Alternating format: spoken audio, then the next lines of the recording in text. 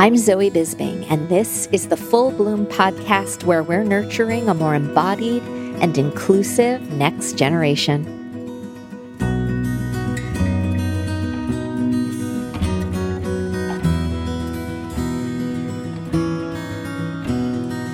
According to popular wisdom, informed most prominently by the American Diabetes Association, if you're, quote, overweight, it impacts even more than your risk of developing type 2 diabetes. They say it leads to unhealthy cholesterol, high blood pressure, heart disease, high blood sugar, and even stroke. They have good news too. They say losing just 10 to 15 pounds can make a big difference.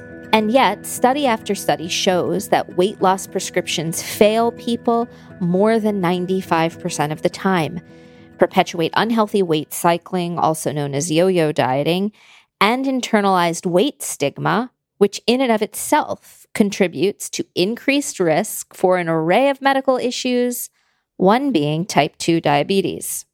So what are we supposed to do with this discordance? It's confusing to a lot of people, and I get it.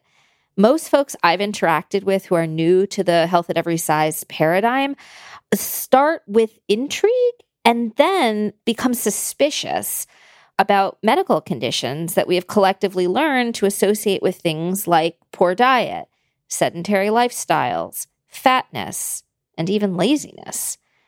And then they always seem to ask me, but what about diabetes?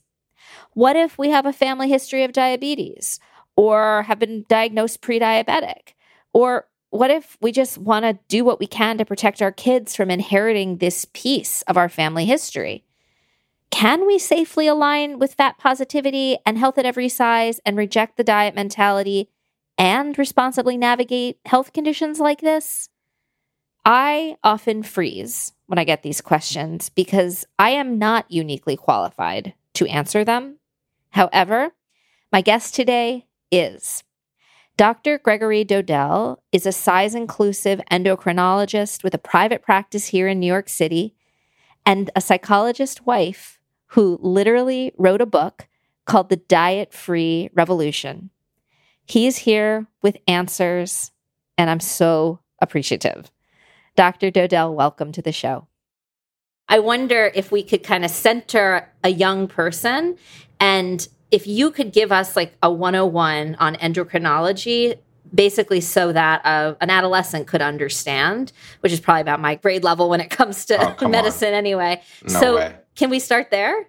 Absolutely. So endocrinology is basically the field that looks at hormones, and hormones are fascinating because they travel throughout the body and they affect everything from metabolism to growth to mood to heart rate. I mean, pretty much you name it, the endocrine system is involved in it, for the most part. And that's what, to me, is fascinating. That's what drew me into the field of endocrinology, because if you make a diagnosis or you understand what's going on with regard to someone's endocrine system, hopefully you can really help them. And there's treatment for, almost every endocrine condition out there.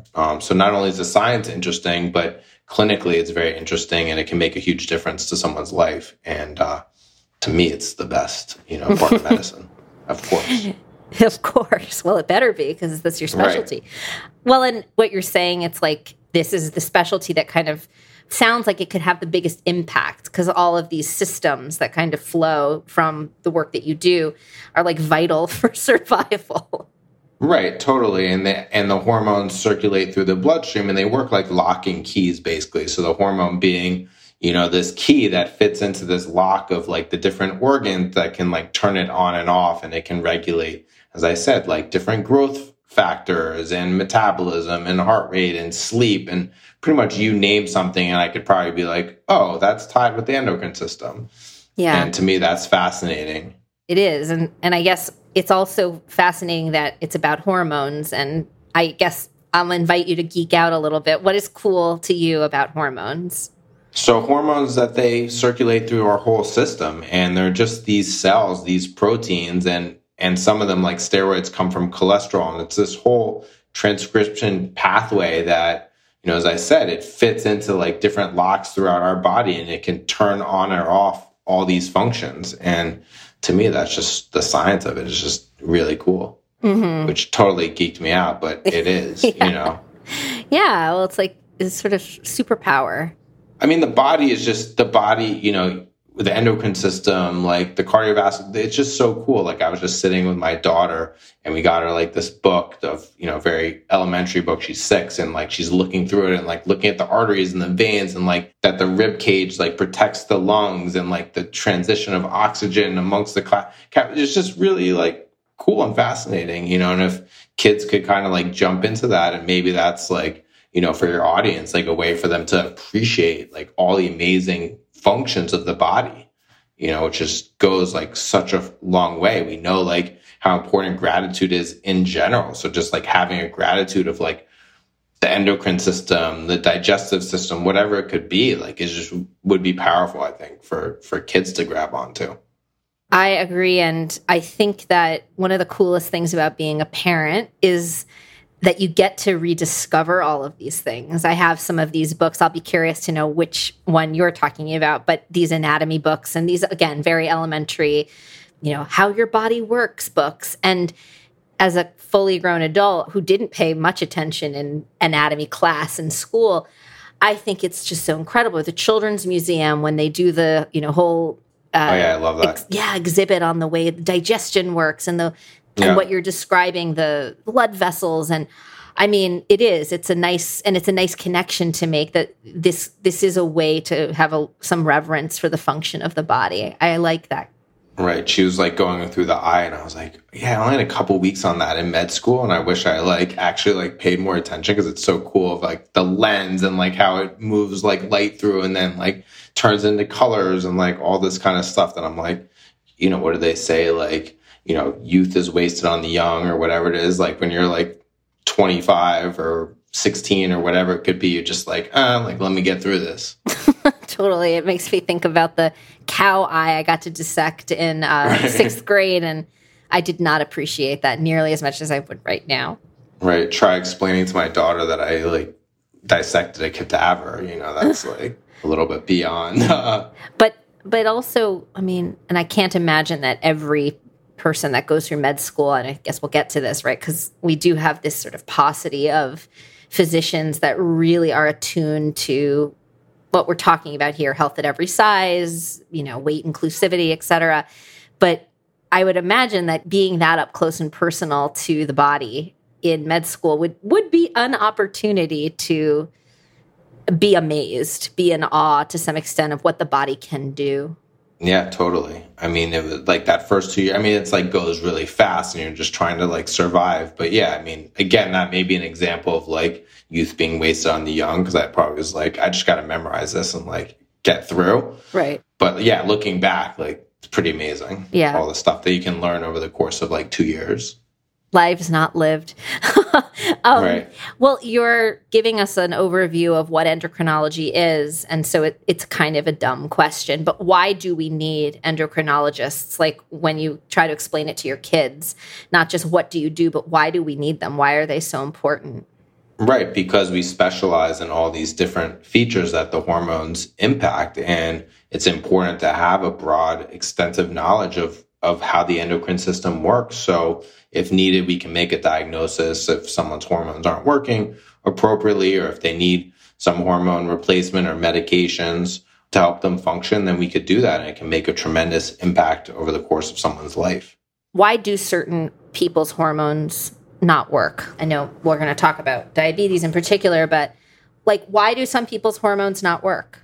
I mean, a lot of it could be genetic. You know, of course, there's a genetic component to diabetes. There's a genetic component to thyroid and PCOS. Those are some of the things that we look at. But some of it could be, you know, lifestyle stuff. It could be stress. It could be not getting enough sleep. You know, if the body's in this fight or flight mode of the sympathetic nervous system, it can affect, you know, all the various endocrine systems. You know, and the hormones are really smart. And if you're in these kind of stages or phases of life or whatever, there are changes.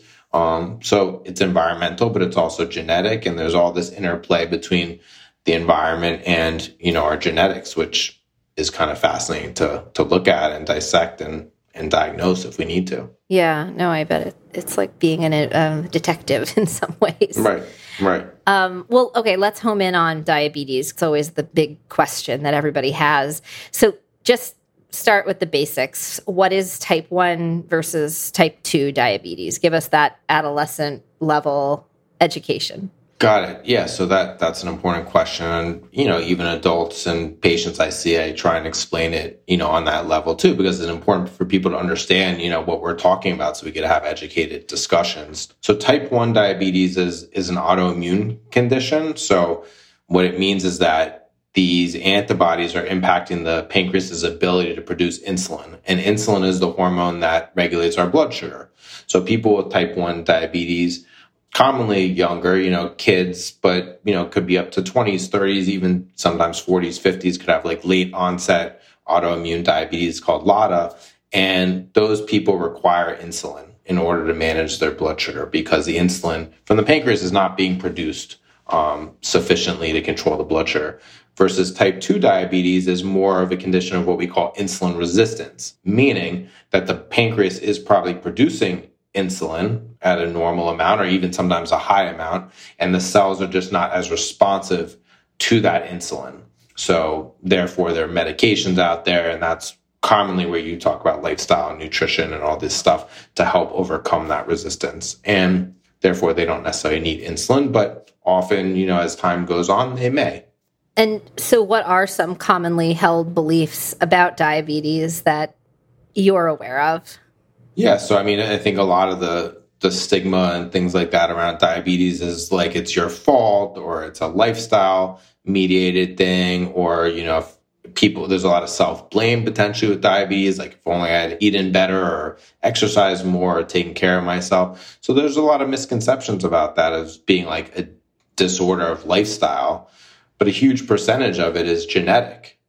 And I think we have to factor that in, number one. And number two, it doesn't really do anyone any good to like blame themselves, like why they got to where they got as far as having diabetes.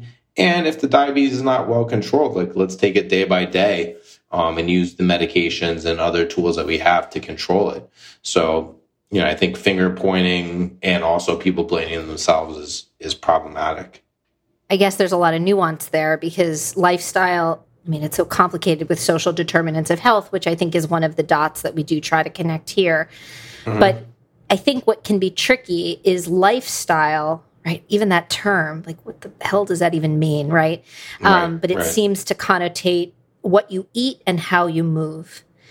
And I think about so I've had three children. How many kids? Three kids. With my middle pregnancy, I had gestational diabetes. Didn't have it with the first, didn't have it with the third, had it with the second. And I remember just this sort of, like it's a mixed bag of feelings. What did I do? I've probably eaten too much sugar. Is this related to my weight? Like even with all I know and all I'm sort of obsessed with in this space, right? Body positive space. Wondering, and I remember sitting in that kind of like where they send you for like all the GD moms, and, a variety of body types, like it didn't seem to discriminate on size. And I think what was sort of weird is that I noticed that I fell into that trap of being determined to control it with lifestyle, like I was resistant to the idea of medication.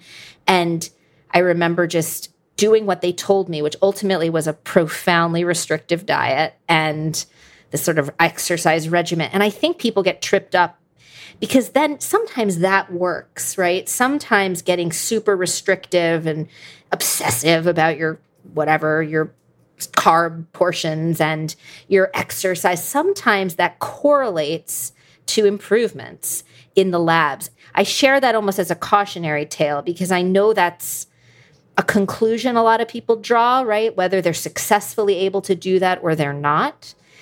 And I feel like we're missing a whole part of the story. And a lot of people kind of get to that, oh, it must be my fault. Or, oh, look how hard I've worked and now I've overcome it with my lifestyle. And I want us to get out of that binary. And I'm hoping you can kind of weigh in. Right. So, I think that with regard to our health in general, we have to think about what's sustainable long term. And I'll just throw it into like the gestational component, right? So like generally diagnosed like 26, 28 weeks kind of thing. And then you're presumably going to deliver on 40 weeks. That's a short amount of time. There's maybe other incentives going on and things like that. Versus like if someone gets diagnosed with type 2 diabetes, this is a long-term condition. And this is something that people have to live with on a day-to-day basis over a long period of time. So yes, like, of course, like most people, and this is why diets don't work long-term. Like people can be very restrictive, for a certain amount of time, but the data certainly shows that it doesn't last long-term. And then the data is showing, the evidence of weight cycling and weight stigma and all that stuff is actually worse for people in the long run. So that's why, I think we have to come up with, on an individual level, like what works for them. And that's why this blanket term of like, it's a lifestyle doesn't really work, because like you and I are going to have different lifestyles. Like me and the patient are going to have different lifestyles. Like what works for me, waking up early in the morning and like moving my body, may not work for someone who stays up till like 2 a.m. It's not a one size fits all approach. And I think that's where we get into problems of like saying like prescribing diets and prescribing like exercise that people like don't like, and making assumptions and things like that. So health is a personal thing. And I think that it has to be something that works and feels good and is long-term. And yes, that may include like more medications, but that's okay if that improves the quality of life. Yeah. I mean, so much of what you're saying, it requires us to lift stigma and shame and morality out of all of it. And I think that is hard for people, like those are the kind of codings that we don't always conscious of. Because I hear you saying, it's not that it's not about making lifestyle changes. It's not that. But at the same time, like, let's be realistic. That looks so many different ways. And I think what you're saying about even the kind of gestational diabetes circumstances are so short term versus which like maybe someone can kind of squeeze together enough might to like eat this miserable diet for 10 weeks. But if this is going to be the rest of your life, I think what you're pulling in that data about how that's just ultimately a setup for binge eating, for weight cycling, for all sorts of horrible things, body image distress, full-on eating disorders. And so we have to be able to, I guess, broaden this sort of, what do we mean by lifestyle? What do we mean by sustainability? Right. I mean, let me be clear that there are certain people that can get that diagnosis and flip the switch and like live that way for a long period of time. But like most people can't. And the people that are going to try and do that and like potentially like set themselves up for failure, that feels a lot worse than like coming to a consensus with themselves and with whoever their clinician is on like what's going to work for them. Well, so why do you think diabetes has become synonymous with a fat person's failing in particular? I think that's probably industry. I think that's probably, research that doesn't control for things like social determinants of health. It doesn't control for weight stigma. It doesn't look at all these other variables. So the correlation gets really muddied and like is called causation, basically. And a lot of the data that if you look at a study and like people lost weight and their blood sugar got better, people are quick to say, oh, it's because they lost weight. Right. But weight is not a behavior. So like what happened? Did they start moving their body more? Did they get more sleep? Did they go on certain medications? All these things. And there's certainly some great papers that have come out recently and review articles saying even independent of changes in weight, physical activity, sleep, all these things improve cardiometabolic health. So, I think tying the behaviors separate from weight, which again is not a behavior, is really important. But I think, obviously there's a lot of driving forces that just want to make it about the weight. Yeah. I mean, and even just marketing, when you see a person in a larger body and it's like a cautionary ad and talking about, you don't want this to happen to you. I mean, it's really, it's spooky.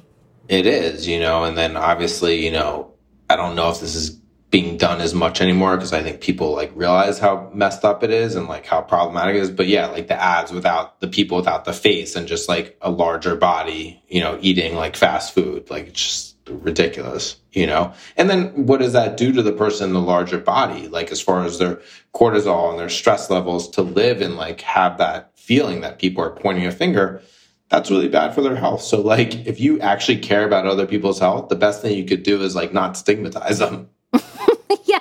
When you say it like that, it's like, duh, it seems so obvious. Like, yeah. Like, it's just like, if you really care about someone, like, don't make them feel bad about themselves and like try and help them. But, pointing fingers and making assumptions, I hear it all the time. If people come to see me and they're like, before anyone took a history, or like my family is like obviously like clearly implicated in a lot of this, they like say like, oh, you should go exercise if you thought about dieting, like all these assumptions. To people that are like, actually, I just ran the New York Marathon, like, but it's just like looking at someone's body and making this assumption, obviously problematic. It is. And I know before we started recording, I mentioned that as a therapist, I work with adults that one of those initial injuries that they sustained, to their sense of self and body image was in a physician's office, and sometimes in an endocrinologist's office, who was making the connection between their body size and their hormone imbalance. And in a really black and white, not particularly nuanced, not particularly compassionate way. And I think, as I said, you feel to me like a diamond in the rough, but you said, well, maybe not. Maybe there are more people kind of coming along, because this is so common sense. This is first do no harm. Like, don't shame somebody. Don't sort of use sloppy science and, make these kind of assertions, because you have a lot of power as a physician and there's genuine harm being caused. And are you genuinely feeling more hopeful? I think there is so much discussion and recognition amongst endocrinologists, amongst physicians, about the harm of weight stigma. There's like no one questioning that. The research is clear on that. That is a wonderful, amazing foundation of where we're at with it. The question is like, what do we do about it? And I think, obviously like the progression for a lot of people who really tie everything to weight are going to say, well, let's just learn how to talk to people like in a non-stigmatizing way, but still have them change their bodies and like have them lose weight, because that's really the problem. Versus like, hopefully there's going to be more people in this Health at Every Size camp that are going to be like, totally, weight stigma is really bad. Let's focus on behaviors, and like people's weight may change. It may not, but like the data shows that by moving more, by getting enough sleep, managing our stress, getting enough protein and fiber, health does improve. So let's focus on those things. And that's the best way we can not stigmatize people, because people across the size spectrum have insulin resistance and diabetes and, all the other things that we deal with. So if we really want to take the stigma out of the equation, because we know that's problematic, let's just focus on the behaviors. And if the weight changes, fine. But if we really should be looking at lab values and like long-term outcomes. Yeah, and sustainability in terms of behaviors. Sustainability, right? Because in most studies, like the Look Ahead study is a big one, and a lot of these studies, people over the first several years, if the intervention is a weight loss-based intervention, which of course is driven by behaviors, you see after a certain amount of years, like the weight starts coming up. And, I think that is problematic for a multitude of reasons, just psychologically. And also I think we're seeing inflammatory wise and changes in set points and all these things. So I think that's kind of where we should be leading the discussion. Yeah.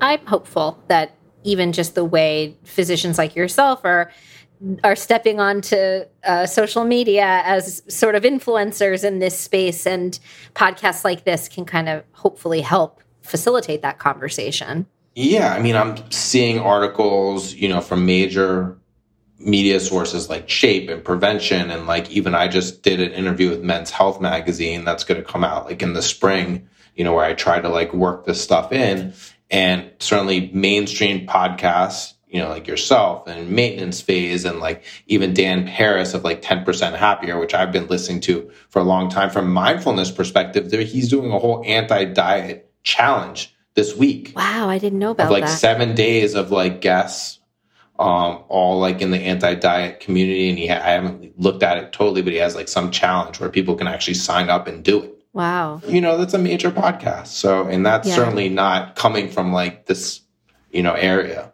No, I mean, and those are actually really hopeful and helpful examples, because I know too, like I see it in more mainstream channels, but I do sometimes think it's important to name it for other people who are kind of coming to us and we're maybe one of their first kind of points of something new. And then sometimes I'll have patients who are like, yeah, but it's like, it can't just be you and me, like in this little therapy room. And is this real? Like, are there actually other people out there that, hold these beliefs and are reading this research? And I think these are examples of how it's absolutely yes. And so we'll have to link to a lot of what you're sharing now. So, okay, with diabetes, if we have this risk factor in our families, and I guess I would say I'm one of these people who has a risk factor in that my father had it, I developed it at, gestationally, which I was told it becomes then a risk factor for developing it later, and we want to value that, like we value our health from that perspective. And so preventing, like to do whatever we can in a kind of prevention spirit is of interest, right? I'm wondering what you recommend we do, what's really in our control, and how do we think about risk factors? I'm doing air quotes, not because I don't believe in them, but like genuine risk factors as a family without scaring our kids and ourselves. Yeah, totally. I mean, that's a great question. And I think that when we think about risk factors, risk is like a possibility, certainly. But I think, and I described this, like people ask me, what's good for my thyroid? What should I be doing for this and that? And I kind of say like, whatever's air quotes, here we go, whatever's good for you, like in general is like good for your endocrine system. So like what's good for us? Getting enough protein and fiber and like having mixed meals and not being restrictive and not weight cycling and finding ways to move joyfully and like not overdoing exercise and getting enough sleep and managing our stress, all the behaviors that we all hear about and know are good for us. And someone may do all those things and still end up with diabetes. And you know what? That's okay, because medicine is advanced so much to the point that if you continue with those behaviors, yes, someone may end up on medication, but like there's nothing wrong with that. And you can live a long, healthy, hopefully happy, quality life as someone with diabetes versus, being so hypervigilant and restricting and being so concerned and maybe ending up there anyways. So I think that's probably tied in with the whole shame piece is like, I just don't want to be like that person who ends up with diabetes. But like, you know what? Like it may be beyond your control, and being so preoccupied with it may actually be counterproductive. I think you're actually speaking to something that I hadn't even thought about, which is a sort of ableist vibe. It's not to say we should all want diabetes. Like it's okay to not want to develop a condition that that has serious side effects or serious symptoms related. But I guess what you're reminding me is like people with diabetes deserve respect. If you have diabetes or if you develop it, whatever the reason, it sounds like it's kind of a multifactorial risk anyway. We shouldn't be shaming you preemptively, or if you have it, like you should have dignity and respect and care as you are, even if you are diabetic in a bigger body who didn't have access to all the greens that you were supposed to, air quotes, have in order to stave this off. Like, so I wonder if you ever think about it that way, like this sort of, I don't know if you refer to it as a disability in the same way, but I think about how sometimes disability activists will talk about ways in which there's just so much stigma around having a limitation, having a health condition, or, a physical disability. What do you think about that? Yeah, I think that's interesting. I mean, I think that if someone's at a dinner with family or they're at a party or they're at their office, like having lunch, I think if someone knows that they have diabetes, there's a lot of eyes on them. And there's a lot of like, should you be eating that piece of cake or like all this kind of stuff. So I don't know if that's kind of like what you're getting at with it, but like that certainly is like feeling that shame and that stigma, like anytime you eat in public, if you have like a carbohydrate and you have diabetes or whatever, and And I think that's obviously problematic because a lot of times those people may go home feeling bad about that they did do those things, have that cake or whatever, or not have it and go home and like eat in their kitchen at like midnight because like they just like really wanted it and they restricted and didn't allow themselves to have it. So yeah, I mean, I think people could feel like it's a disability or that they're not able to do things like have cake and like, eat whatever they want at a party, those kinds of things. Yeah, I mean, and I guess on the flip side, like if you are a person, let's say a grown-up with diabetes, and let's say part of your unique, personal care plan that you're aligned with is one where you are counting carbohydrates, for example, or like there is at least the visual looks restrictive to some extent, or there's a kind of, mom doesn't eat this, or mom's diabetic, she has to X, whatever. I mean, I think a lot of families that have diabetes in it, like, or have a diabetic family member, I think you know what I mean. If that parent is like, oof, I'm concerned about the unintended consequences of this, of like these eating choices that are designed to help me control my blood sugar, for example, but I'm afraid of the implications of what that looks like to my kids because I really want my kids to be food positive, fat positive, etc. I'm curious if you have any kind of wisdom to shine on that.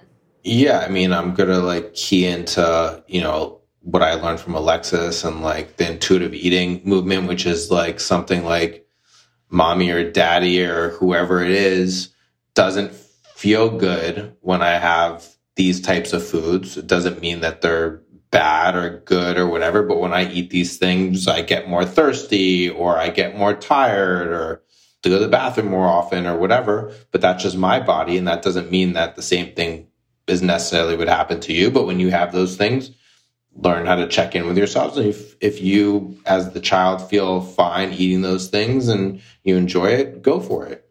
Yeah.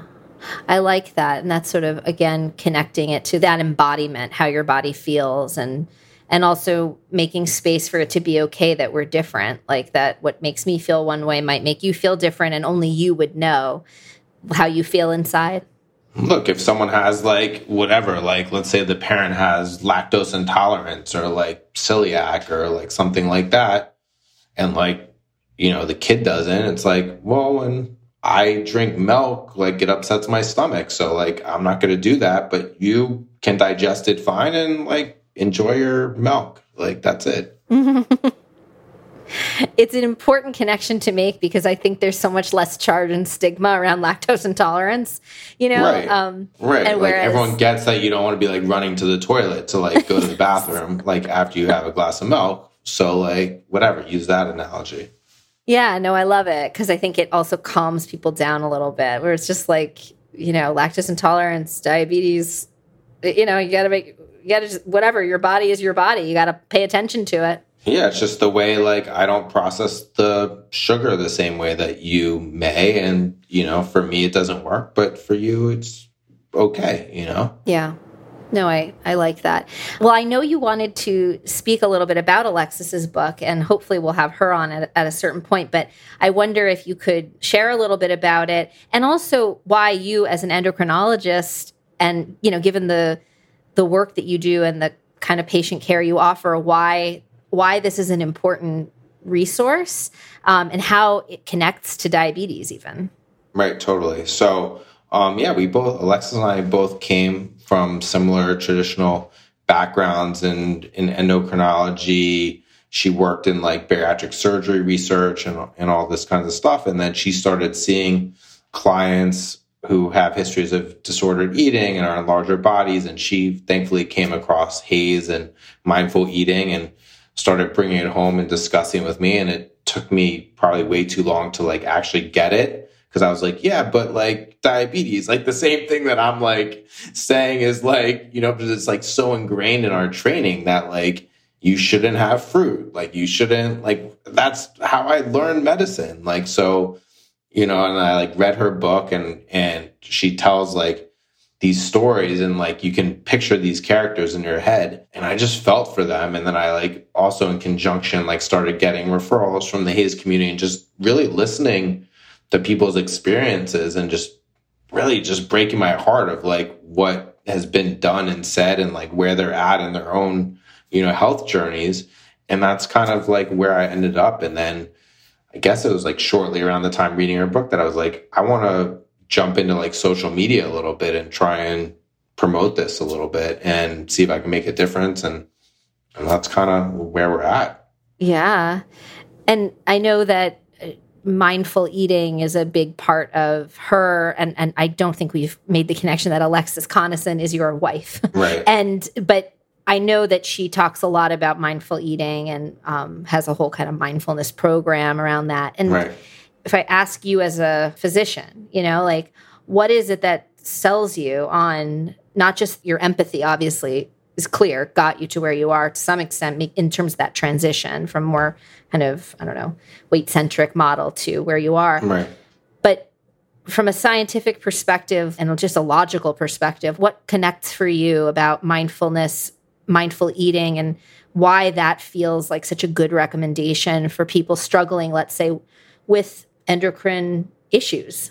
Yeah, exactly. So, we started off by talking about my fascination with the endocrine system, and the same could be extrapolated about the whole body in general. And I think mindfulness, and I know mindfulness is all about tuning in to not only the current moment, but tuning into our bodies and what we're feeling, not only emotionally, but physically. And to me, it just made sense that, like we were talking about with the parent who doesn't feel good after they maybe eat a certain food because the blood sugar could go high or the lactose intolerance or whatever, and just using our internal sensors, like our greatest tool that we have rather than external forces, to know what works best for us. Like if someone hates running and they feel bad doing it for a multitude of reasons, like don't do it. But you like yoga, you like spinning, you like karate, listening to your body and like having that sustainability just makes sense, and being able to check in with ourselves. And I took a mindfulness-based stress reduction course because Alexis recommended it after like years that she had done. She's like, you're so anxious, like take this course, like please. And like I took it and it was like changed everything for me, including like my fascination with medicine, just listening to the heart and like being present like in the exam room when I'm with a patient instead of thinking about all the phone calls that I have to return and the prescription that I have to send. So mindfulness is incorporated in my life, and I knew that if I could help patients to recognize that in themselves and make that as a prescription, hopefully that would be helpful for them too. Yeah. Which mindfulness course did she sign you up for? It was at the JCC on the Upper West Side. It was like, the John Kabat-Zinn evidence-based medicine one. It was 8 weeks. In person, or it was? This was in 2018. The before times. Right. It was in person.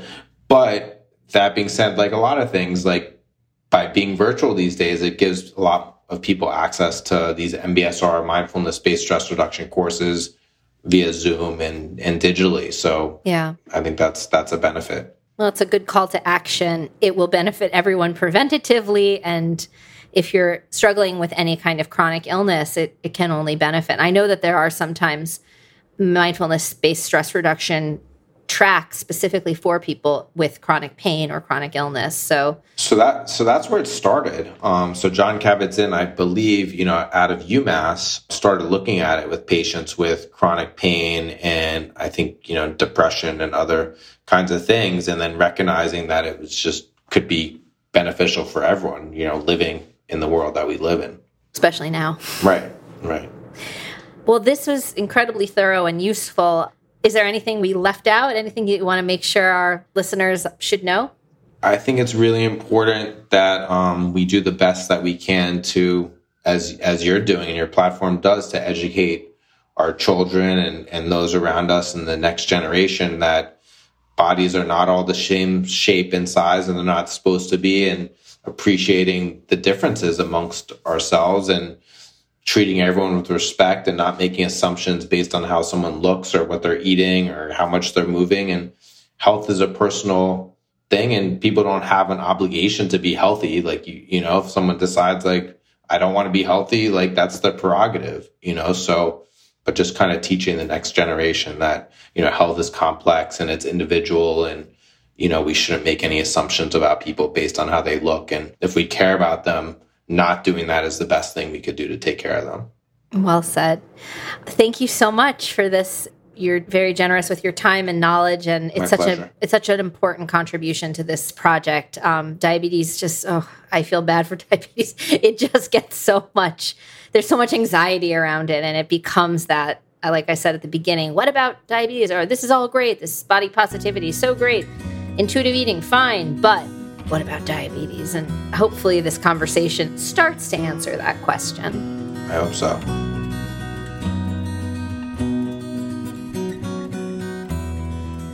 So that's today's show. As always, please, if you're enjoying the show, rate, review this episode on Apple Podcasts, share this episode so more people can join this body positive nurturing movement.